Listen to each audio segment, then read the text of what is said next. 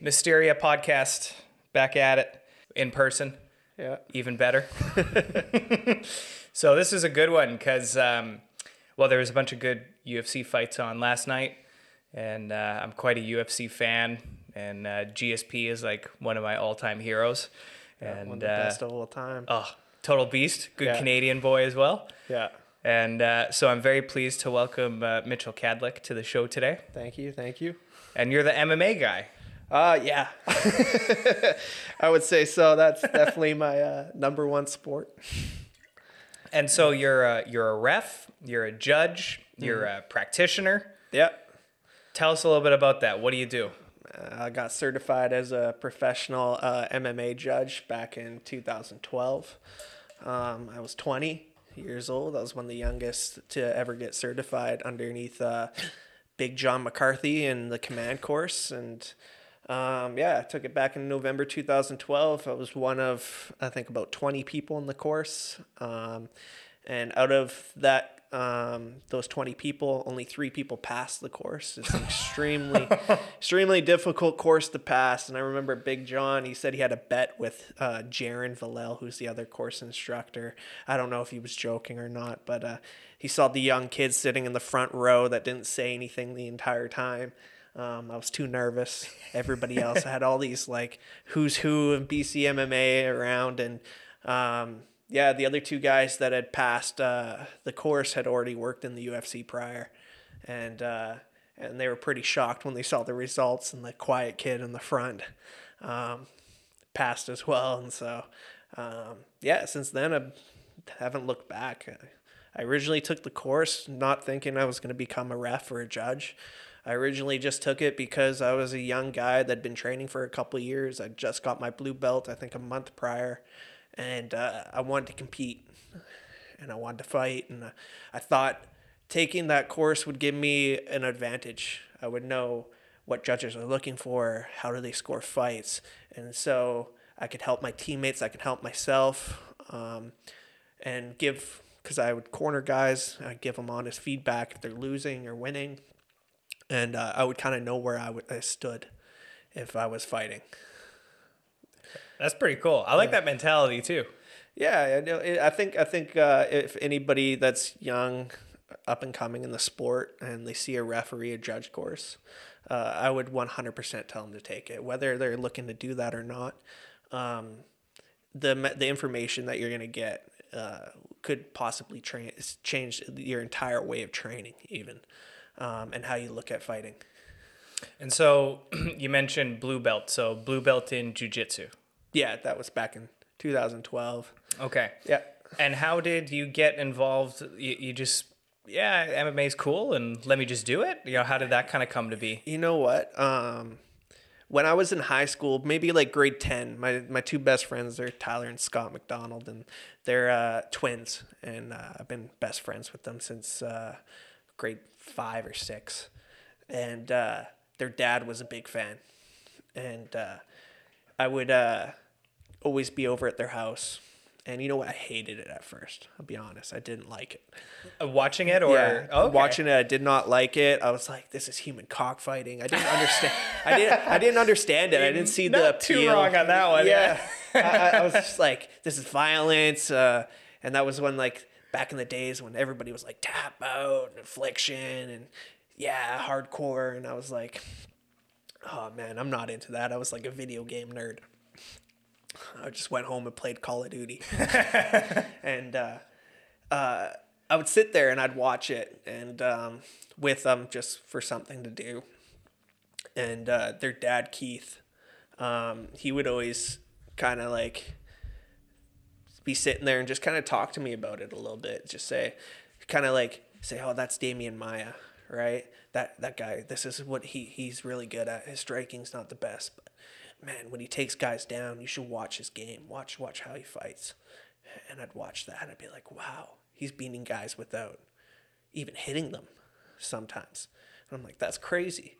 And then you got your George St. Pierre's, obviously was huge at the time, and he's a Canadian guy, so we would go and watch his fights. And we had Anderson Silva, and his head movement and the way he would move and how slick he was, and he made people look foolish. And I was like, that's pretty cool. And he would just kind of tell me different game plans and different strategies and what certain guys' skill sets were. And as I sat there and watched it more and more with him, I started to see a different side of the sport. I didn't see the human cockfighting, two dudes just trying to knock each other out or choke each other out. I saw the actual technique and strategy behind it, and that's what got me hooked. And I had a couple buddies in high school that had trained. I had a buddy, Dexter, that used to do kickboxing. And we would, in gym class, we would start wrestling around with each other, and none of us had any grappling experience. And I remember getting him in a triangle choke, not even definitely not doing it properly, but doing it good enough that I got him to tap. And I was thinking to myself, I was like, wow, that was fun. It's a good feeling. And I remember we had this student teacher, Mr. Edge, and he was this jacked young guy. All the girls loved him. But of course. Yeah. And he hated us. He got so mad because every time he turned his back, and Dexter, me and my buddy James, we'd be playing basketball, and all of a sudden he'd turn around and one of us is double legging the other. And we're just grappling each other. He'd try and get us to stop, and we're just like, no. Ended up going to the principal's office one time for it. And yeah, and I just fell in love with it. And then I remember after graduating, I didn't know what I wanted to do, and I was just like, I'm gonna try and go to an MMA gym. I kind of want to try it out. I just only wanted to do jiu-jitsu, and wasn't really looking into the striking aspect of things. And I walked into the first gym I ever walked into was Clinch MMA, and it was in Burnaby. Now it's in Port Coquitlam, and the coach there, Sal Ram, who's my coach to this day, he invited me in with open arms. Had me try a class, and he asked me, this is the first time that you're doing this? I was like, yeah. He said, don't just try my gym. He's like, don't just try my gym. He goes, honestly, if you're new to this, go try a few gyms, find out where you fit in best. And I thought, that's strange. Like, not too many martial arts instructors would say that. They would want you to, stick to their gym and just be like, this is the best gym for you. You want to sign up here, and they want your money, right? And he's like, no, go try a few other gyms. And so I did. I went to a boxing gym. I went to another MMA gym, then another one with a different buddy each time. And that gym just kind of stuck in the back of my head. It also helped it was closest to home at the time too. That's always a good thing. Yeah, but he's been my coach ever since day one. And so I remember he convinced me to do Muay Thai before jiu-jitsu. Okay, yeah. And one of the things he said, he goes, you like jiu-jitsu? Yeah. He goes, try Muay Thai first. See if you like that. And I was like, why is this guy telling me to do Muay Thai first before I do jiu-jitsu? And, it actually helped because it got me learning the clinch. I go to a gym called Clinch, so we work heavy on the clinch. And that's kind of like your first introduction to grappling. And I loved it. And I remember 2 weeks later, I was like, all right. And this would have been maybe the end of September, beginning of October in 2010. And I've been hooked ever since. I did my first jiu-jitsu class. I still remember what I learned my first jiu-jitsu class, straight ankle lock. And with my coach, he was Joe at the time. And I fell in love with it. And still to this day, still train, still keep up.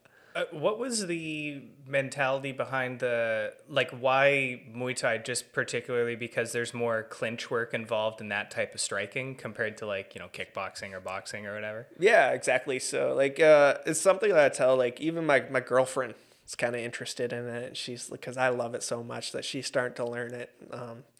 and I'll wrestle her at home and stuff. And you get her to choke you out instead of like, this is a rear naked choke. This is what you do. Yeah. You do the tap.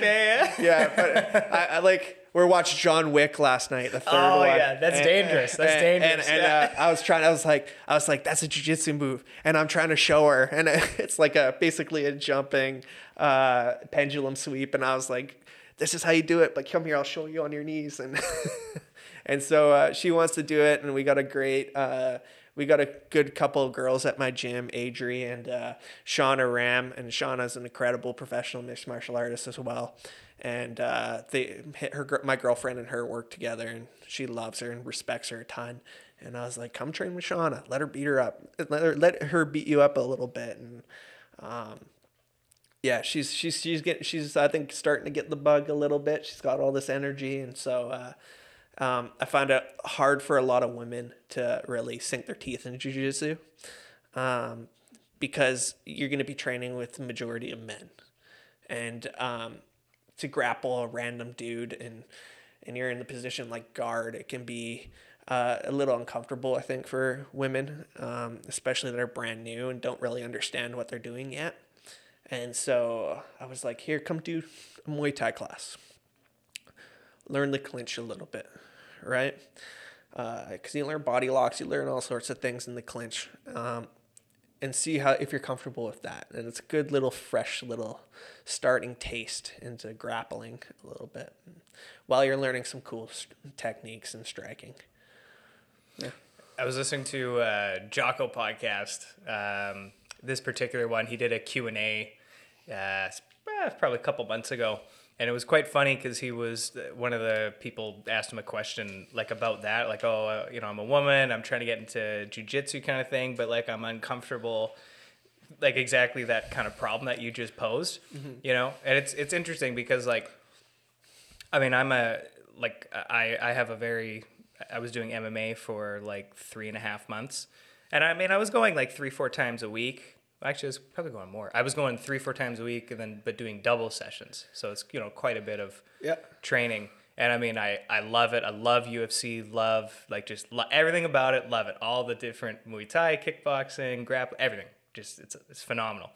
And but what's good about that for women too is like, and it's kind of like how you point out that like Damian Maia, because Damian Maia is not a physically very unassuming. He looks average. Like he's not like shredded or like big broad shoulders. He's just kind of like a regular looking dude, but he'll massacre you. He will, absolutely. And that's that grappling background too, for women too. It's a great thing, because it's just nice to be able to know you can take care of business, Yeah, and it's funny because I tell my buddies that want to do MMA. I'm like, come to my gym and grapple Shauna. Shauna's 125 pounds, 5 foot. Whoop your ass. 3. And she'll whoop your ass. Like that. She is so tough, and she hits hard for her size, definitely. And she's like my big sister. I love her, and she's she like I said, she's a phenomenal fighter, and hopefully we see her back in the cage at some time. Yeah, I always tell them grapple her and see what happens. And they're looking at this cute little blonde girl who's a mom of 2, and she just ragdolls them. A lot of guys have that mentality too. Like the amount of guys that I've seen come in the gym that are jacked up, all tatted up. They got some scars. Maybe they think they're tough guys. Maybe they've been in a couple bar fights, and they think to themselves, I know that ego that comes along with that is, I'm big, I'm tough, I've been in a couple scraps, I can mess up these guys, right? I can fuck them up. And I'm like, all right, go grapple Jofus, my buddy Jofus, who's this unassuming 5'7", 140-pound guy, and go grapple Jofus. And Jofus will ragdoll them. And I'm like, the difference between somebody that's trained and not trained is there's a wide margin in between that. And so it's opened up the eyes of some of my friends, especially when we're just messing around at my house, and they're like, you know what, I think I can tap you. like, how long do you think you can last? Yeah. And I'm like, we'll start from standing and I'll give you a minute. And I had one of my buddies with his arm behind his back and a rear naked choke in 10 seconds, and all my buddies were dying laughing. But yeah, the difference between a trained athlete that does this day in and day out, and especially somebody like Damian Maia, who is one of the best in the sport when it comes to jiu-jitsu. It's insane. I mean, that guy just, the strength and technique. It's not even how strong he is in general, but just the technique and not doing anything flashy, right? The flashy is cool. It's fun to watch, and it's great for a fan aspect. For somebody that like me that's been educated and been in the sport a long time, I love watching guys like him, like Jacare Souza. These guys that aren't going inverted, and it's super cool to watch. I love it. I like watching it just as much as the other guy, but the strength and technique is insane. And then you have Islam Makhachev, who's coming up now. And Islam is, you watch that guy grapple, and it's incredible. The strength and technique. I love watching that guy. What was interesting for me, like, it's funny, like we're doing this podcast in our MMA gym at the house here. Yeah. And so it's kind of nice. Like, I'll do drills down here, like striking stuff. Yeah. But it's all just, foot movement, head movement, throwing proper kicks and punches and techniques. And I got the big mirrors here, so you can attention to detail and be sure your form. Mm-hmm. And I'm glad that you point that out, like with your buddies and stuff, or like guys who are like, yeah, I'm just so tough, right? And it's like, I mean, I used to fight all the time in hockey. Mm-hmm. I was a bit of a hothead. Same I've been there. Yeah, same in soccer too. Like, never throwing punches, but you're getting into shit all the time. Yeah. And it's like, yeah, you might think you're all that, and seriously, you do 15 minutes of literally stepping. Like, I got one drill. It's like the Mike Tyson drill. Yeah. It's just kind of like that head movement, just step and footwork and the head movement to follow. Mm-hmm. That's it. And you just do that back and forth a bunch of times. And even me doing that, I'm like, learning how to move your body to be able to throw a punch properly. Are you twisting your hips? Are you your feet planted correctly? Like, mm-hmm. these little details, there's so much more into it than just, oh yeah, I'm going to show up and I'm just tough and I'm going to ragdoll a guy. Like, yeah. No. I watched a lot of UFC, bro. Watch a lot of UFC. I just see red, man. Yeah. I just see red. Man, and like with fighting too, and martial arts, especially mixed martial arts, you're incorporating every single muscle. That's what people don't realize. Like, these guys that go to the gym and they lift a lot of weights, they're done cardio-wise in less than 5 minutes. And because they're using a whole lot of muscle and like fine twitch muscle and all this stuff that they've never used before. And it's a crazy workout. The athletes that compete are so conditioned. It's insane. And even guys that get ragged on for their conditioning, their still conditioning is 1,000 times better than the average human being. It's a tough sport. And yeah. I remember, I think it was probably Joe Rogan once during a fight that he was commentating, and he actually made a comment about that. And he's like, punch the air. Just stand and just punch the air as hard as you can for 5 minutes. Tell me how you feel. You're not going to make it 5 minutes. You're going to be dying. No, you're going to be gassed. I was just holding up a sign on the corner of the street for punishment for finishing in last place in my hockey pool, and my shoulders were killing me. I had to do it for an hour, and I was like, the worst part of this isn't having to wear a dress and do this. It's my shoulders are giving out. Now try and hold up your hands. Even holding up your hands is just, while shadow boxing, for somebody who hasn't done it at all, it's tough. Your hands are going to drop. You're not going to be, they're going to be at your chest pretty soon. Then they're going to be at your hips. And you want those suckers up. Yeah. And then you got to fight off some guy who's trying to choke you or beat your ass. It's like, it's different. It is different. Yeah. And so you're getting into MMA. So you're pretty fresh. So you're like 18, 19. Yeah. And you're kind of training, you're doing your thing. You settle in at your gym. Yeah. and you start off with Muay Thai, get into Jiu Jitsu. How does that where do you go from there?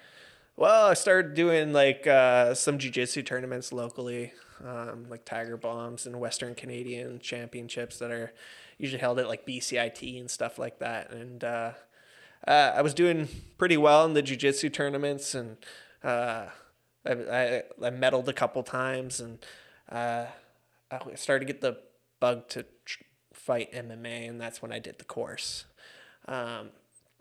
After I did that course in 2012, I kind of, I wasn't sure exactly what I wanted.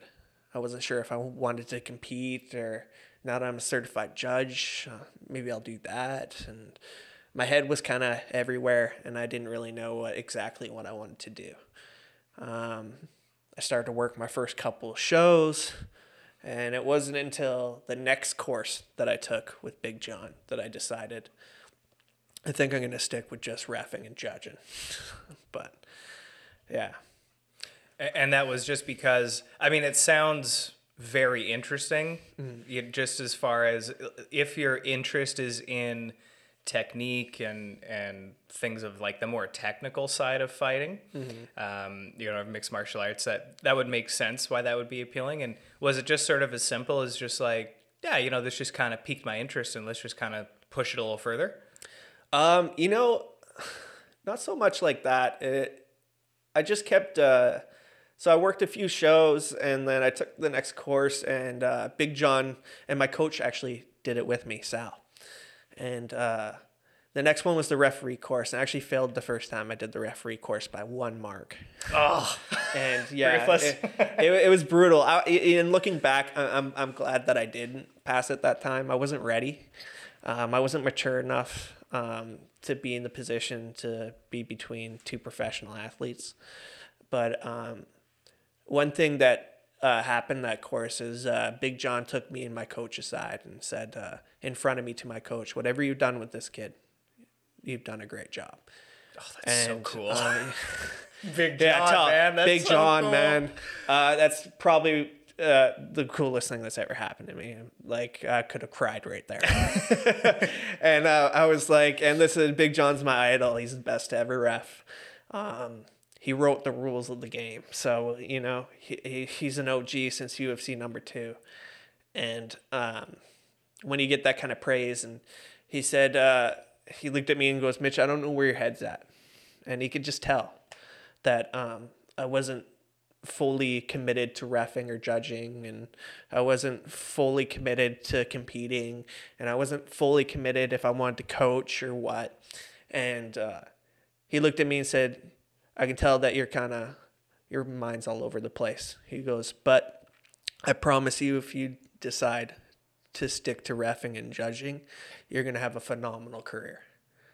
And well, that's quite the encouragement. And when the best of all time says something like that to you, it still bugged me for a couple of years. I still wanted to compete a little bit, but you know what? When the best of all time says something like that to you, you listen. Yeah. That's a pretty special moment. Yeah, because and you mentioned like Big John. Now, does he still ref in the UFC? No, he's retired now. And is he doing commentating at Bellator? Yeah. Okay, that's right. Yeah. And but yeah, like you said, like he's like the OG guy. He's been around since pretty much day one almost. Yeah, he was on. I think he was in the first row. If I could be mistaken, but I'm pretty sure he was in the first row at UFC number 1, and he was a student under one of the Gracies, and then he wanted to compete in UFC number 2, and they wouldn't let him. And he was an LAPD officer, and so they went, "You know what? You can referee." And so he refereed UFC number 2, and that was that. Mm-hmm. Yeah. You said something interesting that I want to kind of push you on a little bit. So you said like at the time when you took the reffing course and didn't pass the first time, you said that you didn't feel that, like ultimately it was a good thing because you didn't feel that you were ready to be between, two pro athletes at that time. Exactly what does that mean? I'm just really into this interesting thing. The amount of pressure, I remember the first time I stepped in that cage, and it was an amateur fight. I was shitting my pants.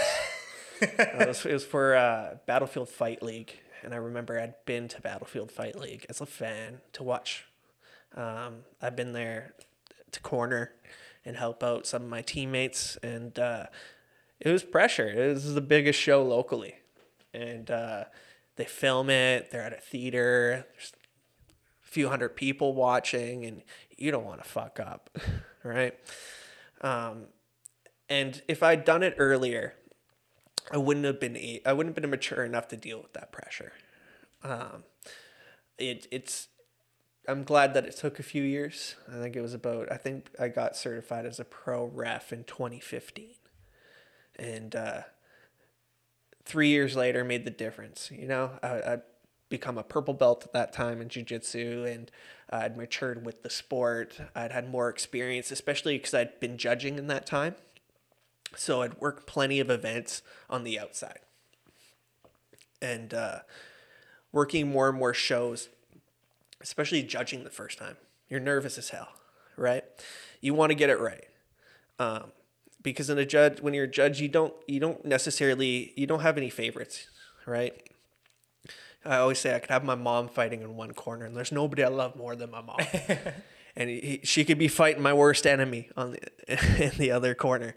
And you know what? If my worst enemy gets just a little bit better, 1%, not even 0.1% better than my mom, I'm giving them that round, right? You got to be completely unbiased, and to work in front of the lights and the camera and all the spectators, and know that if you don't get that right, you're getting roasted. And it's not a fun feeling, and it's not a good feeling because you want to make sure the right person wins that fight. It affects fighters' pay. It affects a fighter's everything, right? Their career, their career trajectory, and you always want to get it right, because if you get it wrong, then that person gets an L on their record, and maybe they're not fighting for the title next fight when they should have been. And trust me, if I ever get something wrong, or if nobody's harder on me about it than myself. I want absolute perfection, but that's never going to be the case. We're all going to make mistakes. Sometimes when you're a judge, you're sitting at one angle. You're not going to see the most important thing that happened that round because their backs are to it. When you're watching something on TV, you get the best possible angle at any given moment. But still, you want to get that right. Yeah. What I have noticed as a fan, just relating to judges, is that the judging is much better now than it was even 5 years ago. Like the amount, I mean, there's the occasional, it goes to a decision and it's like, what? Like that guy won? Like, what the hell are you guys looking at? Like, but that seemed to happen a little more frequently, kind of back in the day, but it seems much more consistent nowadays, at least. And I mean, I'm just referring to just the UFC. Yeah. But at least, I don't know, what's your opinion on that? I feel like it's becoming more consistent, and so I feel like it's only getting better. The education's getting better for officials, and the communication between officials is getting better. I can speak for like the commission that I work for. I've heard rumors of other commissions where a referee's trying to promote himself to get the main event, right? Or a judge is leaving some information out for the up-and-coming judge because he wants to work all the shows. And our commission here, we work together as a team. After every fight, the judges get together, they huddle together. Why'd you score that round that way? What did you see? Oh, I missed that. What did you see? Right? And we've gotten to the point now where as I've done these courses from 2012 onward, you have to take the next one because the criteria is constantly changing and updating. From what you remember back in the day, you'd never see a 10-8 round, right? The guy had to have been completely out almost until you see a 10-8 round. Then it got to a point where 10-8 rounds were given a little bit too much. And then now we kind of figured out the proper criteria to give a 10-8 round. Or we've kind of like solidified the criteria in which we use, and the communication between officials is awesome. I've worked a couple of UFCs as a judge, and when you're working with guys like Derek Cleary, Sal Diamato, who else? Lots, David Theron, and all those like incredible judges. They all get together, Tony Weeks, and we all get together and we discuss it and we pick the brain of them and see what they see, and it kind of keeps everybody on the same page, right? If somebody's starting to fall off page and starting to like their scores aren't really adding up, we bring them in, we chat with them, and we all try to make sure and help each other that everybody's on the same page for the betterment of the sport.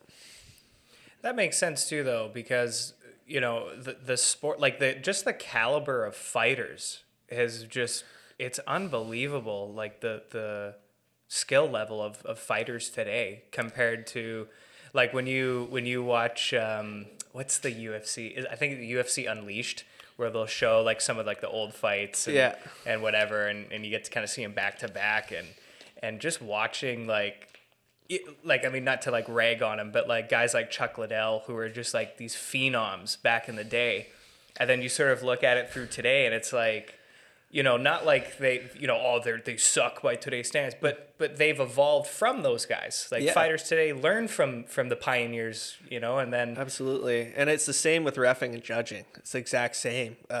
We want the sport to be the best it can be, and that means us consistently educating ourselves and bettering ourselves, and for the betterment of the sport, and so that we get it right more often than not, right? And the fighters that deserve to win.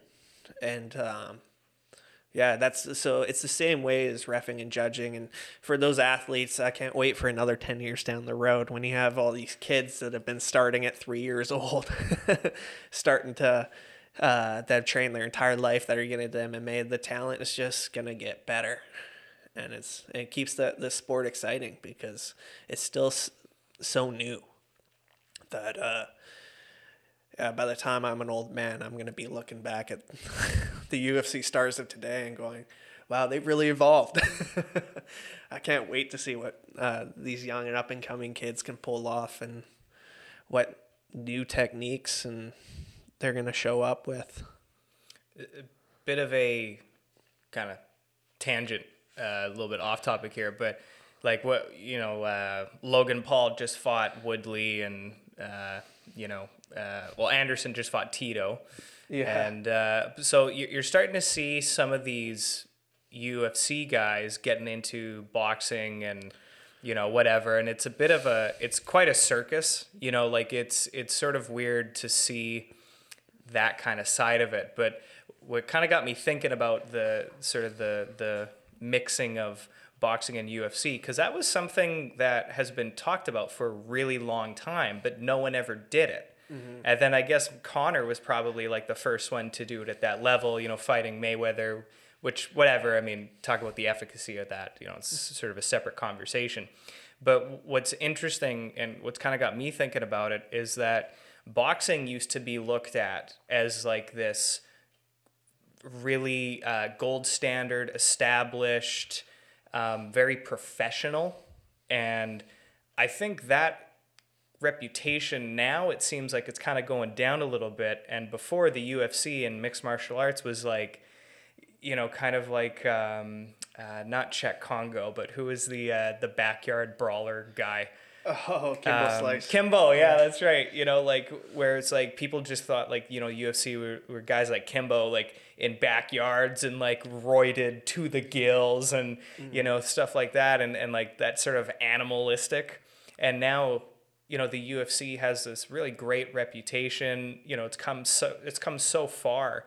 And now when you compare it to boxing, it almost seems like,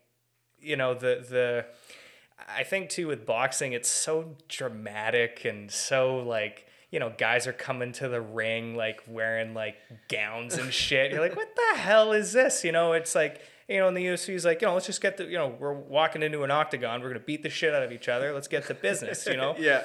So it's really interesting as again as a fan to sort of see that evolution. But as somebody who's been in the sport as a practitioner, ref, and a judge, like how do you kind of see that? Good question. Let me dissect that a little bit. But, Yeah, I gave you a lot there. But. Yeah. When it comes to like boxing and mixed martial arts, going into boxing, and it's a different game. So those guys that are going into it, sure, in mixed martial arts, we incorporate as many martial arts as we can, including boxing. And boxing is one of the main things that we work on. The footwork, the stances, everything's completely different than in MMA. 'Cause in MMA, you're concerned about kicks, takedowns, and all sorts of things. The guys that are good boxers that are in the MMA, fighters have this belief in themselves that is unlike anybody else. They don't think they can lose. If you ask a fighter, if a fighter's getting 25 to show and 25 to win, if you ask them a week before the fight, how much are you going to make this weekend? They're going to say 50 grand, right? They're not even considering that they're going to lose. So the belief is so strong in themselves that, yeah, of course they think they can go over there and compete. And some guys definitely can show that they can, right? You don't see too many boxing guys flipping over to the other side. You're starting to see it with a couple kickboxers. You look at Israel Adesanya. I was watching him in Glory back in the day. So good. Slick. And, I'm so excited because you have Alex Pereira, the one man that knocked out Izzy, and he's coming over to the UFC, and that's very exciting. And I'm excited to see his development in the sport. And he's not a super young guy either, so to see if he can develop a ground game or at least takedown defense and be successful. So you're starting to see it a little bit. And maybe we'll see some famous boxers make the switch too. It's a little bit more difficult, I think, for boxers, but just because of stance-wise and stuff and learning those techniques. And at least kickboxers have all the other tools and striking when it comes to kicks, knees. Most kickboxers also train in Muay Thai, so they have the elbows and the clinch work, where boxing, you don't have those tools. But it'd be exciting to see those guys develop a game. And I think the UFC's done a really good job at making it legitimized as a sport. And not looked at as the human cockfighting that it once was looked at as. And all the changes that they've made, rule changes, or even to the uniform changes to making it all look the same, I think's really helped with its reputation of legitimizing it as a sport. And it's a little more mainstream than boxing. You still have the boxing super fights that everybody loves to watch, but boxing's going to survive for a long time because boxing is always going to be that traditional sport that lots of people love, and it's huge, especially in the Latino culture and even globally around the world. Even though the UFC seems to be taking more over of North America. Well, it's funny, so you're wearing a really cool Mike Tyson shirt today. Yeah. And about an hour ago, before you got here, I was just kind of just briefly on Instagram, and there was a Mike Tyson video thing and an excerpt from an interview. And seriously, I mean, if you want to, people watch horror movies, for fun, right? You get scared. Yeah. Yeah. Put on a Mike Tyson fight. That'll scare the living shit out of you. Will it that ever? Guy, I mean, just not just a physical specimen, but just unbelievable, his skill. It was stupid. The power that man possessed. It would be, I think the modern day equivalent would be Francis Ngannou. Yeah, literally. Yeah. Take a punch from that guy. No, thank you. I don't even want to spar You're that not going to survive. No, I'll pass. Thank you. Mike Tyson back in his day did something that nobody else did, and that was put people to sleep with one punch power and with ferocity and viciousness. And he was one of a kind. Francis Ngannou's now that guy and in the UFC, and it's fun to watch. But yeah, well, I mean, Mike Tyson came back and did a fight recently against Roy Jones Jr., and I saw a lot of people shit on it online. And I remember thinking to myself, and I said it to a few of my friends, I was like, man, I hate that. I hate that people are shitting on this. We just got to see Mike Tyson and Roy Jones Jr. Sure, they're old. Sure, they're not trying to finish each other. But just to see him move around in the ring. And he fought well. And he looked good. It wasn't like it wasn't like watching two old guys hitting each other with their walking sticks or whatever, you know? Like, no, it was good. It looked good, man. He got in shape. And you know what? That was special. Because would you have rather have never seen them compete again? No, man, I can't wait. I want Mike Tyson to do one more. I got the bug now. Yeah, that's right. Come back, do one more. Fight anybody. Fight Holyfield or somebody. Yeah. I mean, I want to see you run it back with all these guys and have a master's class or something like that. But boxing, I think for like the Jake Paul you mentioned earlier, love him or hate him, he's bringing eyes back to the sport of boxing, and I think it's really good for boxing, and I think it's good for martial arts in general. He's kind of like that loudmouth figure, and him calling out UFC guys is good for the UFC. It's good for business because it's promoting both, right? Because a lot of these guys that don't watch the UFC that watch boxing, and Jake Paul's fighting Tyron Woodley, they're gonna go, who's Tyron Woodley? Right? They're gonna go look at Tyron Woodley fights on YouTube, and they're gonna watch. And Tyron Woodley was an animal in the UFC, and they might fall in love with the UFC. It might bring more attention and more eyes to the sport. So you know what? I'm supportive of all of it. So. Well, and I think with the UFC too, like just in the last, because I mean, when did Mike Tyson retire from boxing? Like, was it the 2000s or the 90s? I'm not quite sure on the timeline. But I guess it was about we'll call it the 90s and whatever. We just someone do a Google search on that. But let's just say the 90s. But boxing really hasn't had a superstar at that level, because I mean, before Tyson, well, I mean, there were so many. I mean, you got like Muhammad Ali way back, but you know, guys like Roy Jones Jr. and Holyfield and Sugar Ray Leonard, and you know, like there were so many of these just incredibly talented, charismatic, you know, guys who would make you want to go watch them, not just because this guy's a fighter, but like he's a personality. Let's go watch, you know. And I think what the UFC has done is that the number of superstars who somewhat transcend the sport, like they're big. And I mean, obviously, like the biggest one would have been, or I guess still is, McGregor. And I mean, you know, whatever. He's, you know, he gets into trouble punching some old guy at a bar and Machine Gun Kelly the other day or whatever. Machine Gun Kelly on a red carpet. Hey, he's anytime, anywhere. Yeah, he's ready to go. I mean, he's ready to go. He lives and die by it. Yeah.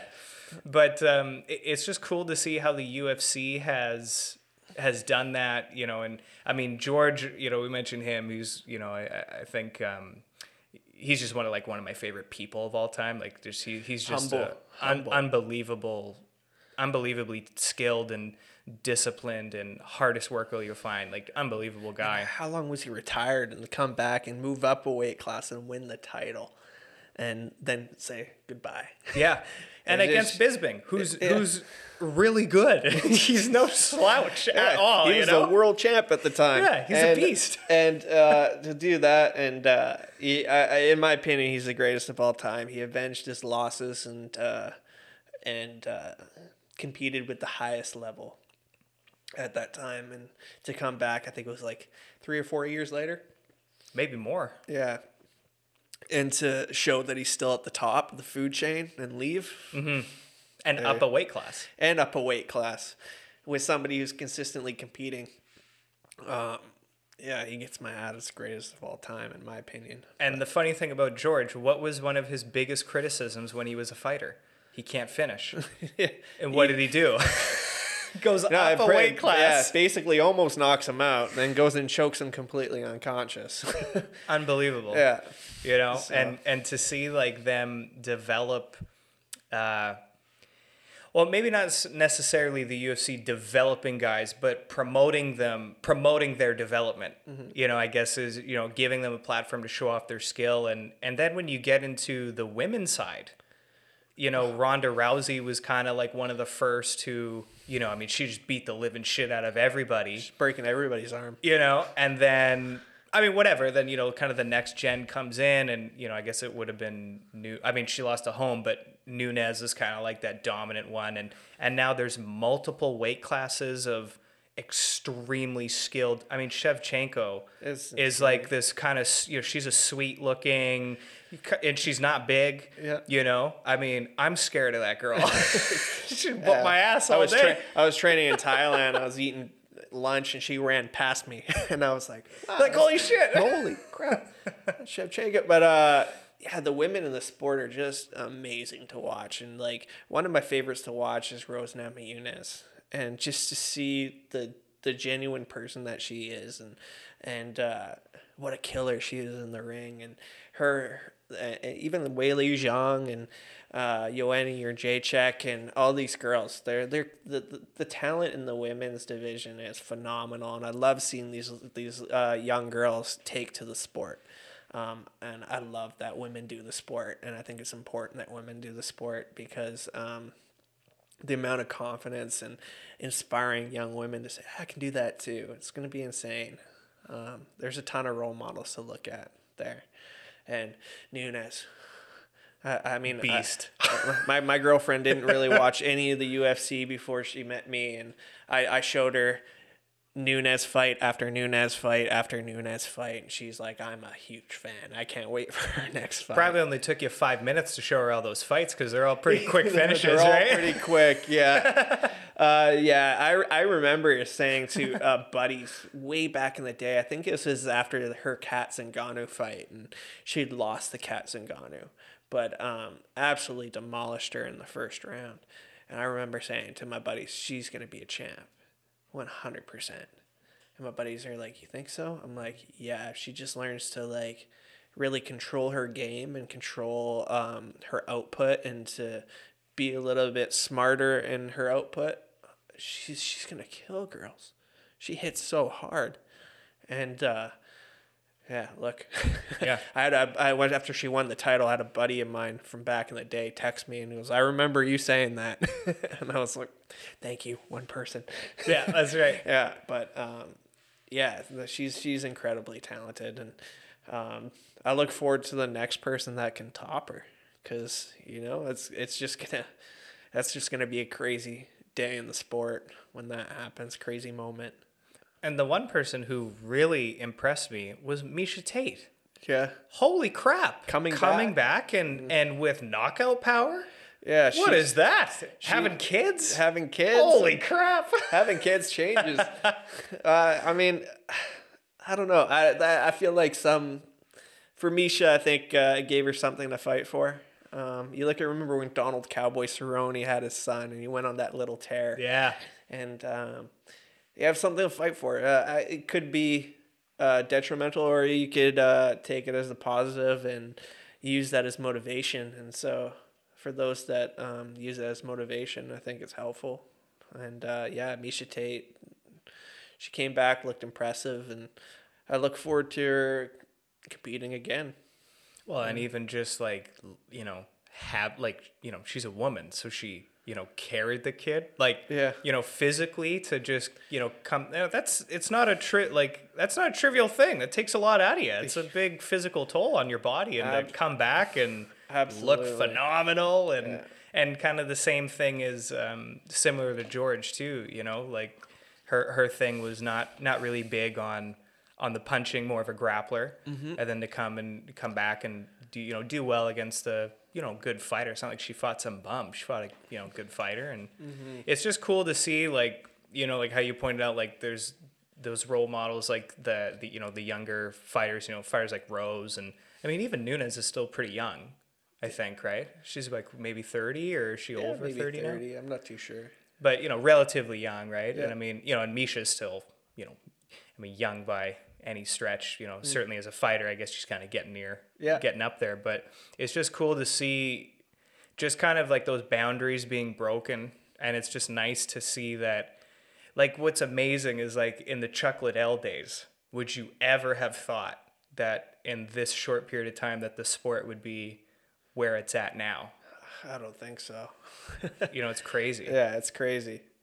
Yeah, I don't know. I don't think it would ever have thought that it would get to the level that it's at, but definitely excited to see what the next level is.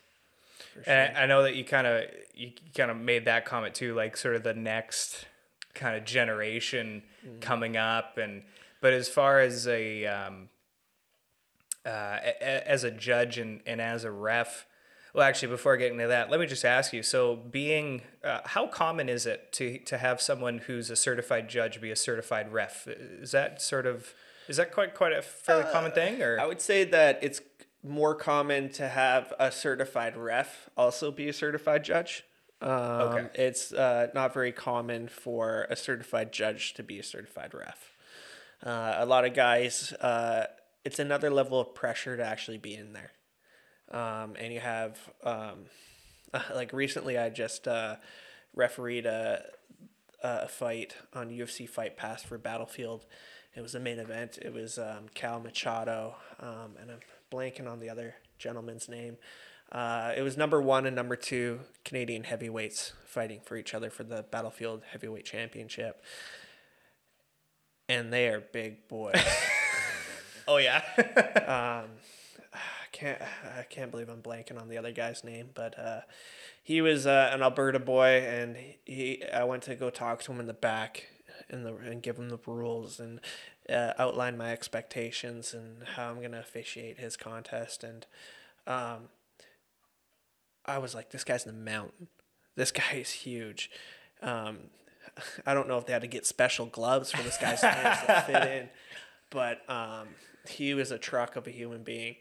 And I just remember, like, the pressure to deal with those two massive individuals. And you got to be the one to dive in between them.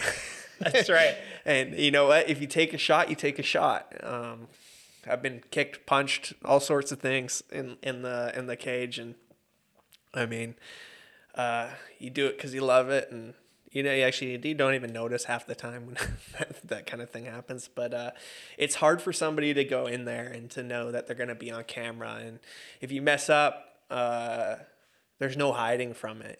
I mean, judges are fortunate that they can kind of hide from any sort of scrutiny, and when you're a ref, you're exposed, and it's kind of a thankless job, you know. You can do your job perfect 1,000 times in a row, but that one time that you messed up, you're gonna get crucified on social media and in the media, depending on what level you're at, and you gotta have thick skin. You have to be able to like get through that and just put your head down. I've made mistakes as a ref. I've made mistakes as a judge, and I'll make more. And that's how we grow, and that's how we get better. And I remember being at the Hard Rock Casino and making a mistake as a referee and getting booed by 1,000 people. Getting told, "You suck, fuck you, you suck, ref." Must feel good. It feels great. Especially when you have as much level of care as somebody like myself, where I really do care. I care about those athletes because I still, to this day, I train. So I'm in the gym with guys that are competing. I know what they go through. I know what kind of dedication and commitment it takes to even get to the point of stepping into that cage. And so for me, it's, if I mess up, I'm heartbroken. I feel so bad. Nobody feels worse than me. Trust me.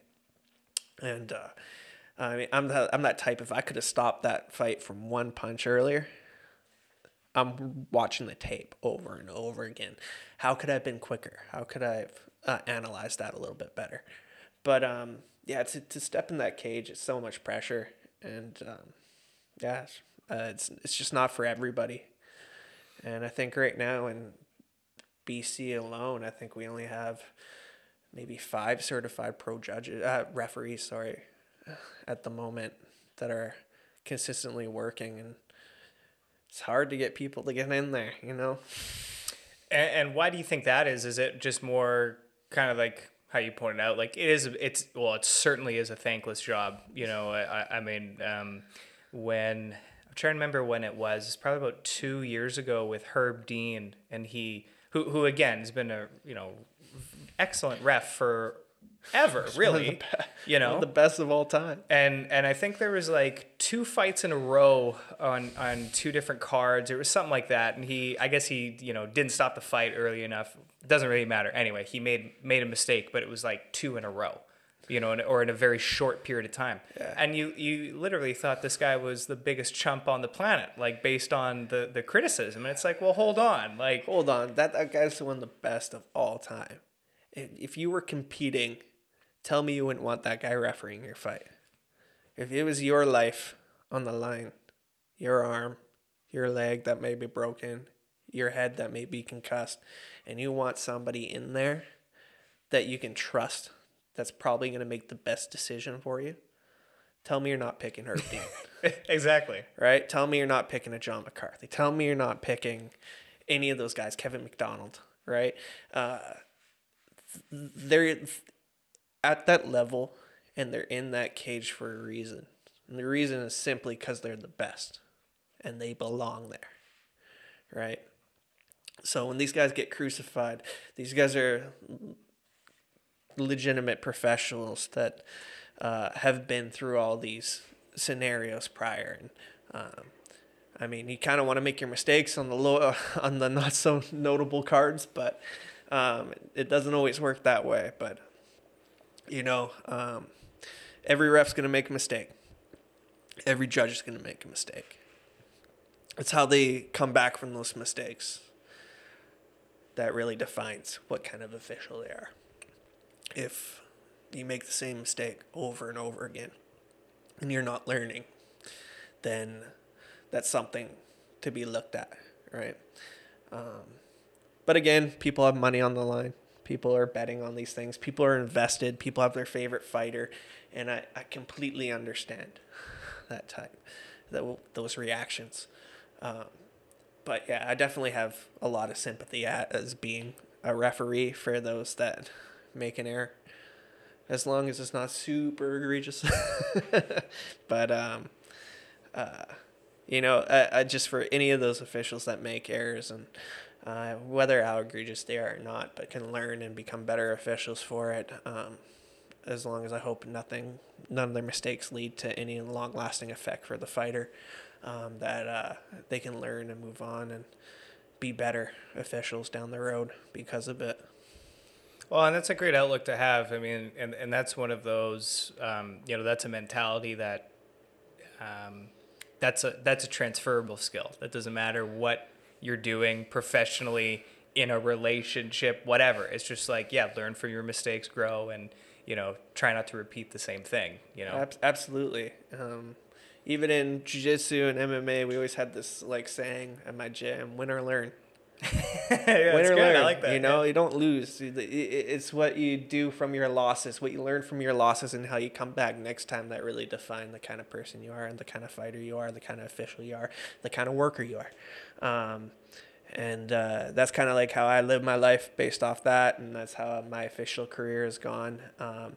And, you know, like sometimes mistakes are made in that cage that nobody even realizes, right? I've made mistakes that nobody even had a clue that I made a mistake. Or it might not even been a mistake to anybody else, but to me it was. And my mom, my girlfriend, even my boss that would hire me for shows, I'd be at the hotel room re-watching a clip over and over and over again. And something freaky might have happened. And I was like, oh, man, I should have been there one shot before. At least. I don't know why I reacted that way. But, you know, it's that obsessive nature that I think has helped me get to the level that I'm at. About wanting perfection. And I think I owe it to the fighters that are putting months into a camp and moving away from their families and their girlfriends and their kids and their friends to put all that effort into training, to go through those fight camps, to go travel to Thailand to train, go travel somewhere in America to train or wherever. They are just, working a full-time job and trying to make their way up. I owe it to them to make sure that I'm at the best of my ability. And that way, everything works out, hopefully. Yeah. No, I like that. That's good. And especially too, being, like I'm reading, on our phone call, I mentioned, I'm like, yeah, I'm reading Hicks and Gracie's book, and it's like insane. It's so good. And it's one of those books, actually, I got it right there. It's right behind you on the thing there. And, but what I really like, and so it's basically jiu-jitsu, Gracie's are the Brazilian Jiu Jitsu is Gracie. That's the Gracie family, right? All 380 of them. Yeah, they're starting to get hard to keep track of how many Gracies there are at this point. Yeah. But what's amazing about the book is the attention to detail. And that's kind of like what you pointed out is like that mentality, it applies to everywhere. Yeah. And certainly in MMA, it's just like even I was watching a video of TJ Dillashaw. He was talking about just throwing a jab, like how to properly throw a jab, and like just the minute details that he gets into. It's just like, but that's how you excel at your, especially, whatever you want to say about TJ, you got into a bit of trouble, but whatever. I've always loved TJ. I was like, man, but I'm glad to see him back and whatever. But, it's cool to see, because when you're at the top of your game as well, there's not a lot of, like when you're 99% phenom, well, that 1% is pretty hard to improve. But if you're 80%, well, you got 20% to play with. It's a little, That's true. I try not to say anything bad about fighters or what decisions they made in the past. I try and be totally unbiased when it comes to if I was ever reffing or judging a TJ Dillashaw fight, which would be really cool. That'd be so cool. Cool. I'm a fan of the work he's done in the cage. I don't hold any grudges or anything, shit happens. He's not the first, whatever. And he's not going to be the last either. Everybody looks for an advantage. I remember Tito Ortiz saying, if you ain't treating, you ain't trying. Yeah. Fair enough. It's my job as a ref to try and make sure they're not cheating as much as possible. Quit holding the cage. Yeah. I get enough fans and coaches that'll yell at me enough they'll let me know. My favorite's when they're just their palms on the cage, but they're not grabbing it, but their fingers are just kind of curling in there, and they're like, "Ref, he's grabbing the cage." I just want to look over. No, he's not. Yeah. Would you shut up? Not yet. He is. Okay, he is now. Now. Stop grabbing the cage. All right, now he's grabbing the cage. No, he can have his hand there. His fingers can naturally curl in the cage. He cannot grasp onto that cage and hold on to it. But that's pretty much. It's always funny, especially that grabbing the cage thing too. We always kind of have like a running kind of joke at the house, because like we pretty much watch every UFC event. Pay-per-views if it's a good one, they're expensive, but if it's a good one, we'll get them. But it's always the funny one. Like it's like take a shot every time the ref says don't grab the cage. Oh. It's always a funny one. Or keep the for the eye pokes. Keep your fingers curled. Keep the fingers in, keep them in. Yeah, I wish that we'd have a better solution to that, but like maybe a glove or something that would help with extending the fingers out towards the eyes. But if you ever train and just have somebody in an MMA glove just paw at your face, engage with their fingers extended towards your eyes, it makes it hard to come in, and especially if you've taken an eye poke before. Those aren't fun. Yeah, watch the slow-mos on those. Those are gnarly. Yeah, kick me in the nuts. Yeah. At least I could hold those and recover. Yeah, at least I get 5 minutes, up to 5 minutes to recover, and I'm in control of the time. Yeah, count them. Be sure you got the one thing about eye pokes that makes it hard for referees is when a fighter is poked in the eye, we bring the doctor in, and once the doctor leaves and says that athlete's okay to continue, we're supposed to start the contest right away. You'll see us referees, and for the betterment, I say like there's the letter of the law and then the spirit of the law. What's best for the sport?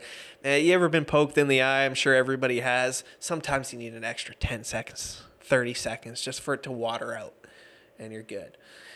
So we always have chats with our doctors before every event and just say, hey, in this scenario, buy that guy time.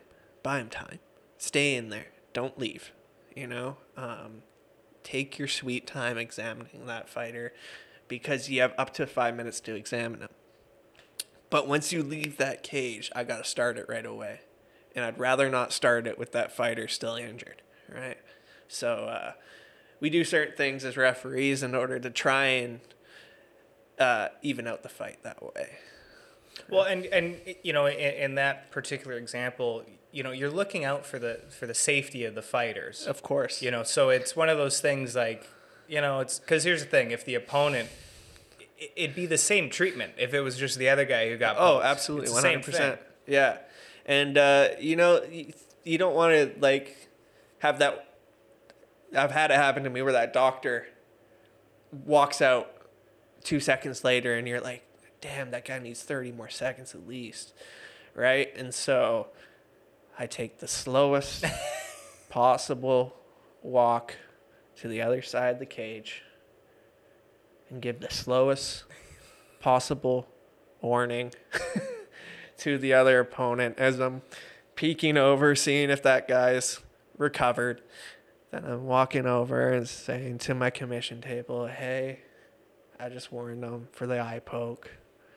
If he does it again, I'm going to, or whatever, I may take a point, may not, depending on the severity of the foul and the intent of the foul.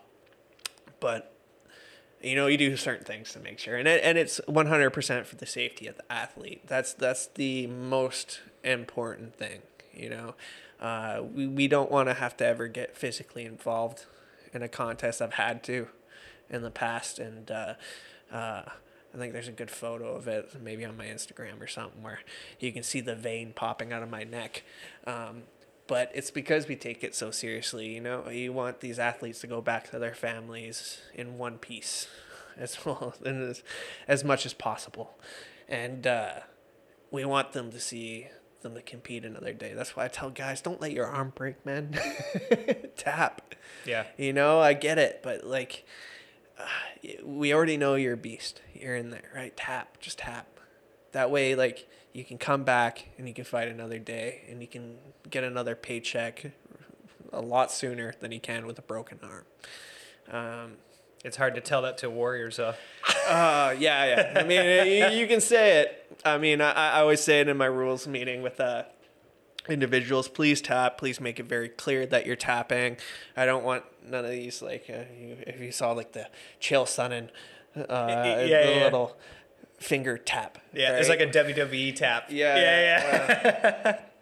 Make it clear. Make it as clear as possible that you're showing me that you want out of that fight, because the quicker I can get you out, the less likelihood of you sustaining an injury that was unnecessary, right? So I always make sure that the athletes are aware of what my expectations are, and whether they listen to me or not, there's another story. But at least I can say I'm doing my job. Yeah. You got to do your part at least. Exactly. Yeah, I understand that. Yeah, for sure. So we're on the back stretch of this podcast here. So I got a double. It's the same question applied to two different areas. So right. You've been a ref, or you're a ref. You're a judge. Yeah. What are some of your memorable moments in either or capacity? Man, memorable moments. I've had some like. I mean, there's probably too many. Too many. But, not so much for like in-ring stuff. I've been in there to see incredible fights with incredible athletes. I've had to get physically involved in one that was entertaining for everybody else other than me. But I have some like funny stories from like I'll repeat the same one that I told you earlier about the first time I met Boss Root, and it was in December of 2013. I was working World Series of Fighting 7 at Peony Agrodome. and it was my first kind of like big show. It was my first big show. It was I was judging. I was 20, maybe 23 years old at the time. No facial hair, looked like a baby. And it was the first time it was the second time I'd worked for the BC Athletic Commission. And I got the job based off the recommendation from Big John and Jaron Villel. And I go and I sit at my seat, and there's an X right in front of me. And I'm wondering what this X is. And all of a sudden, the ring girl stops on that X and waves her sign, and that's where the camera goes right on her. And I'm a young kid, single at the time, and I look up and pretty much break my neck looking up. And so round 1, round 2, round 3 goes by, fight 1, fight 2, fight 3, and all of a sudden I turn around and I look to my right and I see boss sitting at the table, and he's leaning over the table looking right at me with a huge smile on his face, pointing his finger right at me. And he caught me red-handed, just staring at the ring girl, and I was in between rounds, and I'm like, oh man. And he comes over, puts his hands on my shoulder, and he goes, hey, what is his Dutch accent? Hey, brother. I hope you don't have a girlfriend at home, because the camera's been at the back of your head the whole time. And I was just, me and him just started dying laughing. And I was like, all right, I don't have a girlfriend. But yeah, he came over and he warned me. It was pretty funny, but that was just me as a kid. I mean, I have like cool memories of working the UFC, and that was, I mean, you get to meet a lot of cool people when you're there. You get to meet a lot of cool celebrities and stuff like that. And you're rubbing shoulders with the who's who of the sport. You're walking around the back, and you're like, oh, there's Dana White, and there's Joe Rogan, you know. There's Ariane Celeste. There's Justin Gaethje, right? Super, super cool. You know, like I've got a couple, like the first UFC that I worked, I was a timekeeper, and I was a timekeeper with a guy named Adam Ryan, who's a local martial arts coach. And when you're a timekeeper, you're kind of like sitting, if you look over your left shoulder is kind of where the ring girls are sitting. It's a good place to be. Great place to be, right? My girlfriend wouldn't like me saying that, but yeah. I'm good. I can say it. Yeah. Hi, Brittany Palmer. Yeah. You know what? This story's about her, actually. All right, buckle up. So, yeah, this is a funny story, but I'm sitting there, and it's going into the third round, and I got the stopwatches, and there's Adam Ryan to my left. There's me sitting there. There's a UFC timekeeper, so he's doing the reverse countdown, so that what you see on the time clock is him doing the reverse countdown, so it's on par with the stopwatch. And then beside him is Bruce Buffer. Very cool. Yeah, very cool. You're sitting one seat away from Bruce Buffer at the same table. Pretty cool. Great guy, by the way. Awesome dude. You know, Brittany Palmer was wearing a wrist brace at the time. She'd like broken her wrist or something like that. And I noticed in between rounds, Ariane's trying to get the wrist brace off. Oh, right. Yeah. And she's pulling at it. And I'm just kind of like looked over my shoulder, noticed, turned around, and I put my head down. I'm looking at the stopwatches, and all of a sudden, Brittany Palmer's right beside me. And she's going, it's round 3, right? I'm like, huh? And I look up. She's like, it's round 3, right? And my buddy Adam goes, without looking up, goes, yeah, it's round 3. And the only thing is I didn't say anything because she had a little bit of a wardrobe malfunction. And there you go. Something was popping out that, you know, she probably wouldn't want popping out, but it was there. And I'm like 24, maybe I'm young. I'm looking at it, and I'm like, holy God. Like, I'm seeing this. And I'm trying to nudge Adam, and she's just about to walk up the stairs with the card. Oh, no, yeah. And I'm nudging Adam beside me. He's like, what? Someone say something. And I'm like, look. He's like, look at what? I'm like, look at the ring girl. He's like, what? And I'm like, she's got a little slip. And he's like, what? And he looks up. He's like, oh my God. and I'm like, yo, tell her. He's like, no, you tell her. And we're going back and forth. And she kind of adjusts it a little bit. So like you can still see it sticking out, but the majority of it's covered again. Yeah. And all of a sudden Bruce Buffer leans over. He goes, what are you guys arguing about? And I'm like, and I'm trying to be careful because the guy in between us has a mic to the back. And I'm like, I don't want to, it's my first UFC. I'm scared. I don't want to say anything. I want to be invited back, right? And I'm like, Bruce, Brittany has malfunction, wardrobe malfunction. And he's like, what? He's like, he looks up and he sees it and he looks at me. He's like, tell her. And so me and Bruce Buffer are going back and forth. I'm like, you tell her. He's like, no, you tell her. No, you tell her. I'm like, why do I got to tell her? He's like, you saw it. And I'm like, and by this time she's walking around the ring. She does her lap. Unfortunately, nobody really notices.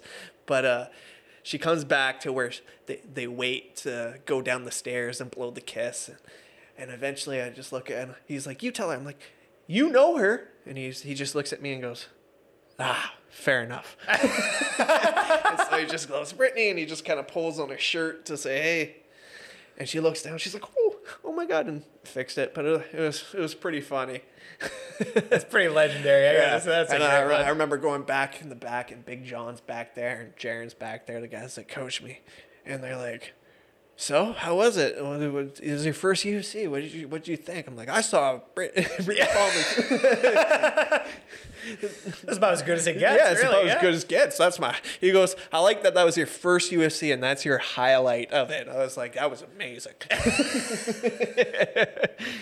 I love that. That's fantastic. But yeah, I mean, she's got her thing. She was in Playboy prior to that. Yes, stuff. that's true. And so, yes. Ariani as well. Yeah, Ariani as well. And so I mean, I don't know. I don't know. I don't know if they did or not.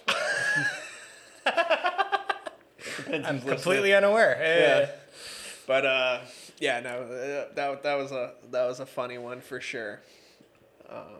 Funny story. Trying to think of others. Crazy. Well, it's even funny too, like how I ask you, like, what are your memorable, and then you're like, ring girls. Ring girls. Two stories. 2 for 2. 2 for 2 is ring girls. Oh no, Khabib's not gonna like that one. Yeah, funny stories. I mean, I just the thing that I love most about fighting, being a ref and stuff, is being able to officiate guys, and when they're amateur fighters or even like brand new professionals and a few years down the road. I mean, that's one of the coolest things for me is to see guys that have officiated in the past make it. You know, it's kind of cool because you get to say, you can be like, man, I remember when he was just an amateur. And I remember when, a lot of the local guys that I've had opportunities to referee that have made it to the UFC. It's super cool. Somebody like we talked about earlier before the podcast, Lupita Godonez, who just had her first fight in the UFC, a guy named Cole Smith that fought in the UFC. And many others that you can expect out of the British Columbia area. The talent here is insane. Even when Big John McCarthy came to one of our events and watched our amateurs compete, and he's like, wow, in California, these guys are pros. These guys aren't amateurs. And he's right. You know, I've seen some of the shows locally, and the talent pool that we have here is incredible. So who knows? Maybe we'll see a future champ come out of this area. You never know. Might be a question that you can't really answer, but why is that? That that's a good thing that there just seems to be, because Vancouver's, it's small. Like we're a major city by Canadian standards, but Vancouver, it's a small area, like if you compare it to like LA or New York or something like that, it's minuscule. Yeah, definitely. I mean, even my high school, we've had 5 or 6 guys that I graduated compete. In the UFC? No, and just in martial arts, right. in mixed martial arts. Some are professionals, and I don't know what it is about what's in the water here, but we have some real good OG guys that have really helped develop the sport. And one of the guys is a guy named Chris Franco, who competed in the UFC, I think one fight or something like that back in the day, but pancration guy, and he has a school in Vancouver, but he runs an amazing kids program. And to get kids young in the sport, and just he's great with families, and I've seen the way he coaches and talks to his fighters in the corner is extremely impressive. And there's lots of other coaches like that around, and just having a good we had a good base with just the OGs of the sport here, and I don't know what it is, but people in Vancouver love the UFC. I wish they would support local shows a little more. I feel like the amount of people that I've talked to, they're like, "Oh, you ref? That's so cool." And I was like, "Yeah, I'm very blessed to have that job and to be in that opportunity." And they're like, "I'm a huge UFC fan. I watch all the UFCs." And I go, "Well, have you ever been to a show?" "No, I've never gone." I was like, "You love it? You never been to a UFC?" "Nah." I'm like, "What about like just a local MMA show?" All right, back in the day, I used to be a pro wrestler for a little bit, and tickets are fairly inexpensive. People come out and support those shows, and I've been to a lot of shows where there's half the audience that should be that's there, and I go, you guys should support it. The more support, more people that come out, the betterment for the sport. The more shows we'll have, the more athletes will come and compete. When it just elevates the whole thing. Elevates the whole thing, and for the amount of people that tell me, I would say 5% of the people that tell me they're massive fans of the sport have never been to a show live. And I was like, if you're a massive fan of the sport, you need to go see it live. That's me. Yeah. You gotta go support any of the local shows. And tickets are fairly inexpensive in comparison to the UFC. You're seeing guys up on the rise, right? People there trying to make a name for themselves, and the contests are entertaining as hell. And there's so many young athletes coming out in the BC area, all across Canada, all across North America, that are that make their way from city to city and compete all over. And it's awesome to watch. I'm just excited to see all these guys perform and live out their dreams and put on the best performances they can.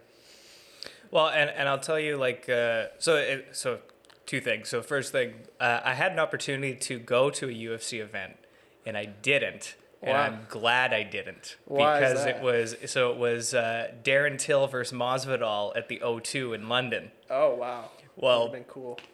Till the fight did not go his way. Mm-hmm. It was apparently the crowd afterwards were a little fired up. A bunch of drunk, angry Brits were getting fired up about it. But yeah, that would have been really cool to go to that. For some reason I didn't know until the day of. Oh really? And then I was like, Darren Till is fighting Masvidal today. And then it was like, because it's the day of, it was like £300 for a ticket, and I'm like, yeah, I'm okay. It's a bit much, yeah. It's funny actually. I have a really close buddy of mine, and we always joke about it. But UFC 115, I believe, was the first UFC in Vancouver. It was Chuck Liddell and Rich Franklin, and my buddy afterwards. On the news, they're like, we only had one arrest. And Dana White was talking about it because the Vancouver police were so worried that somebody was the fights were gonna break out and everybody was gonna go crazy because of the atmosphere in there. And you know what? Usually the atmosphere is super respectful, super tame. Nothing like that really pops off. But there's more fights at a rock concert. Oh, 100%. For sure. Yeah, absolutely. 100%. fortunately enough, most fans let the athletes do the work. But yeah, a good buddy of mine, he's like, Dana White came out and he goes, we only had one arrest in the press conference, and he's like, I missed the Rich Franklin fight because he got arrested at the co-main event, and he was just drunk. Nothing really happened. He was just drunk and loud, and in Vancouver they don't like that. Whether you're at a Canucks game or anything, you're not allowed to cheer.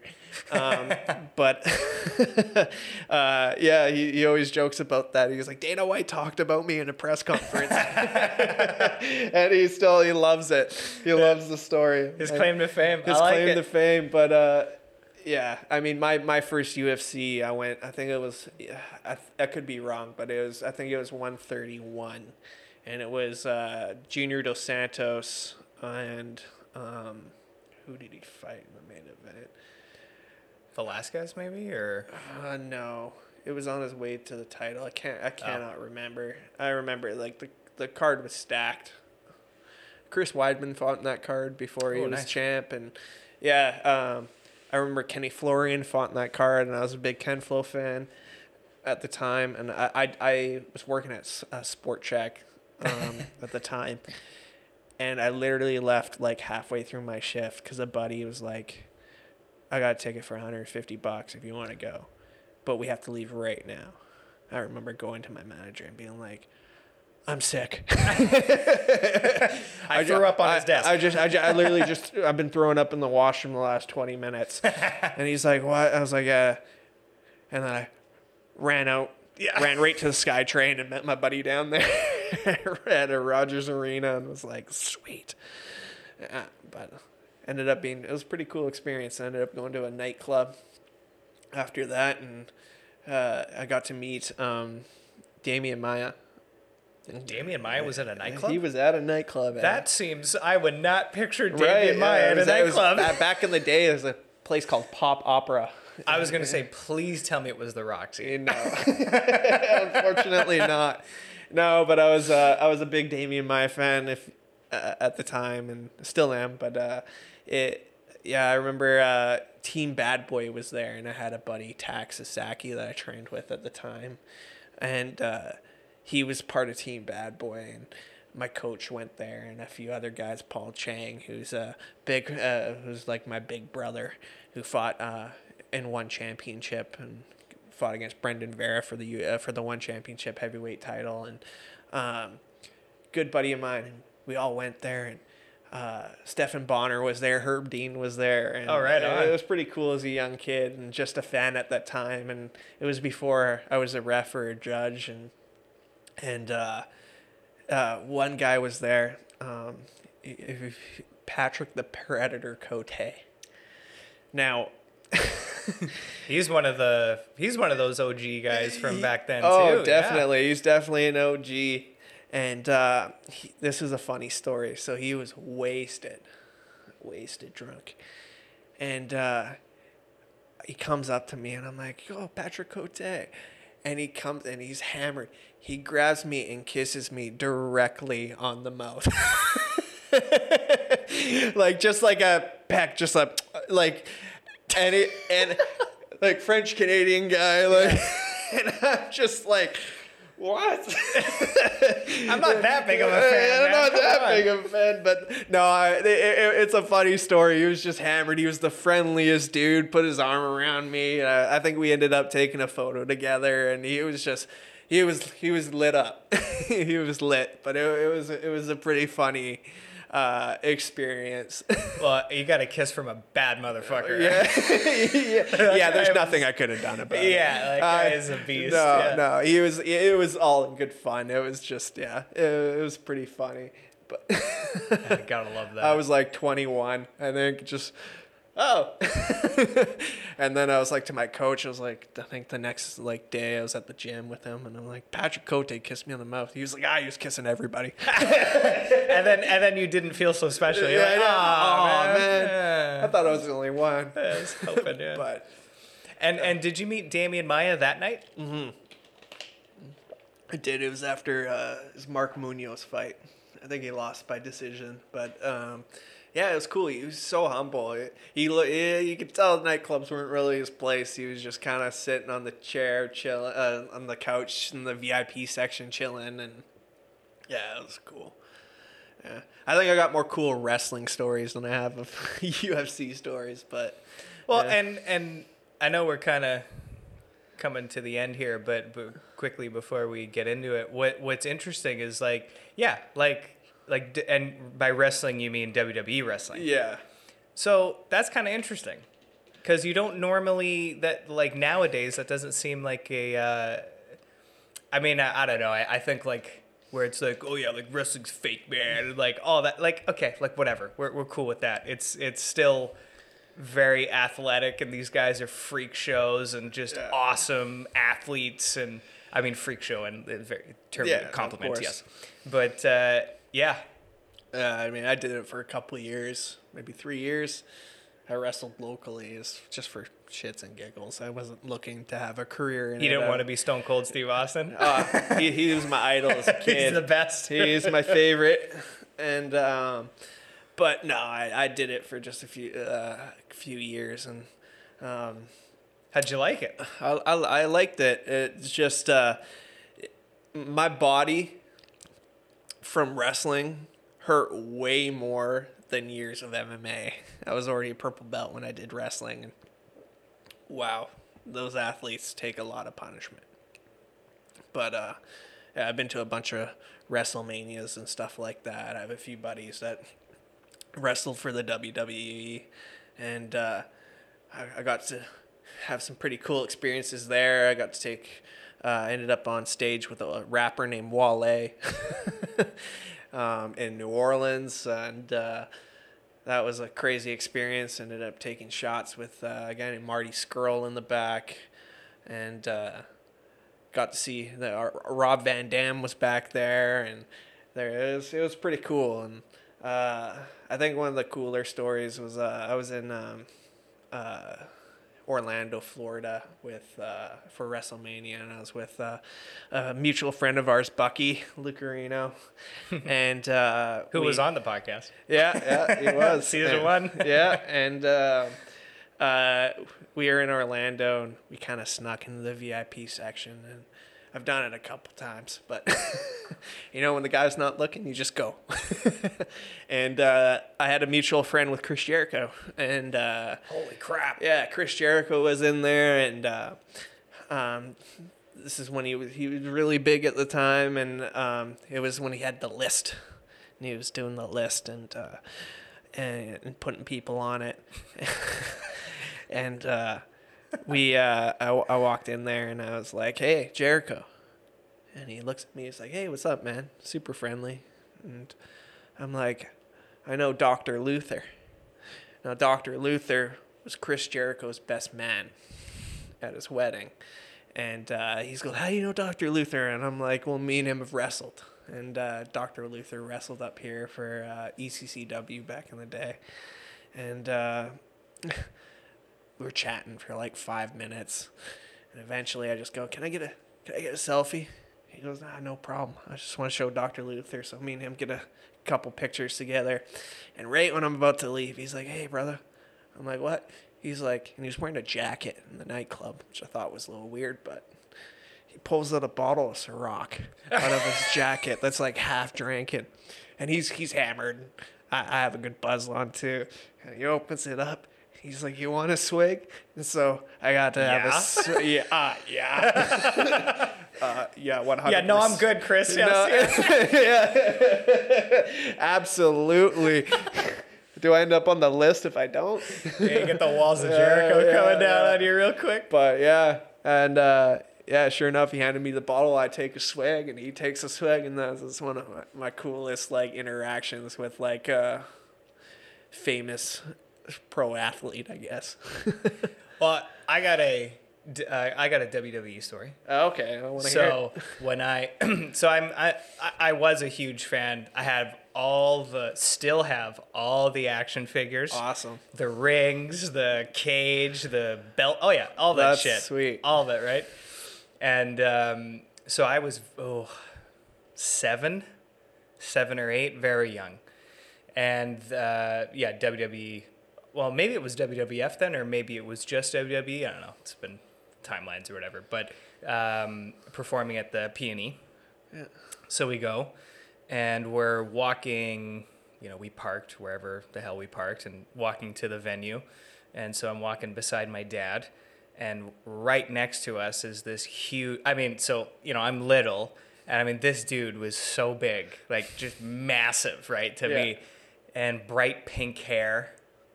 Is Jeff Hardy. No way. And huge fan of, you know, Hardy Boys, but Jeff Hardy in particular. I'm like, this dude's a wild man, right? I love Jeff Hardy. And so we're walking like right beside each other, and I'm like, you know, I'm like, Dad, that's Jeff Hardy. And my dad's like, well, yeah, it's Jeff Hardy, right?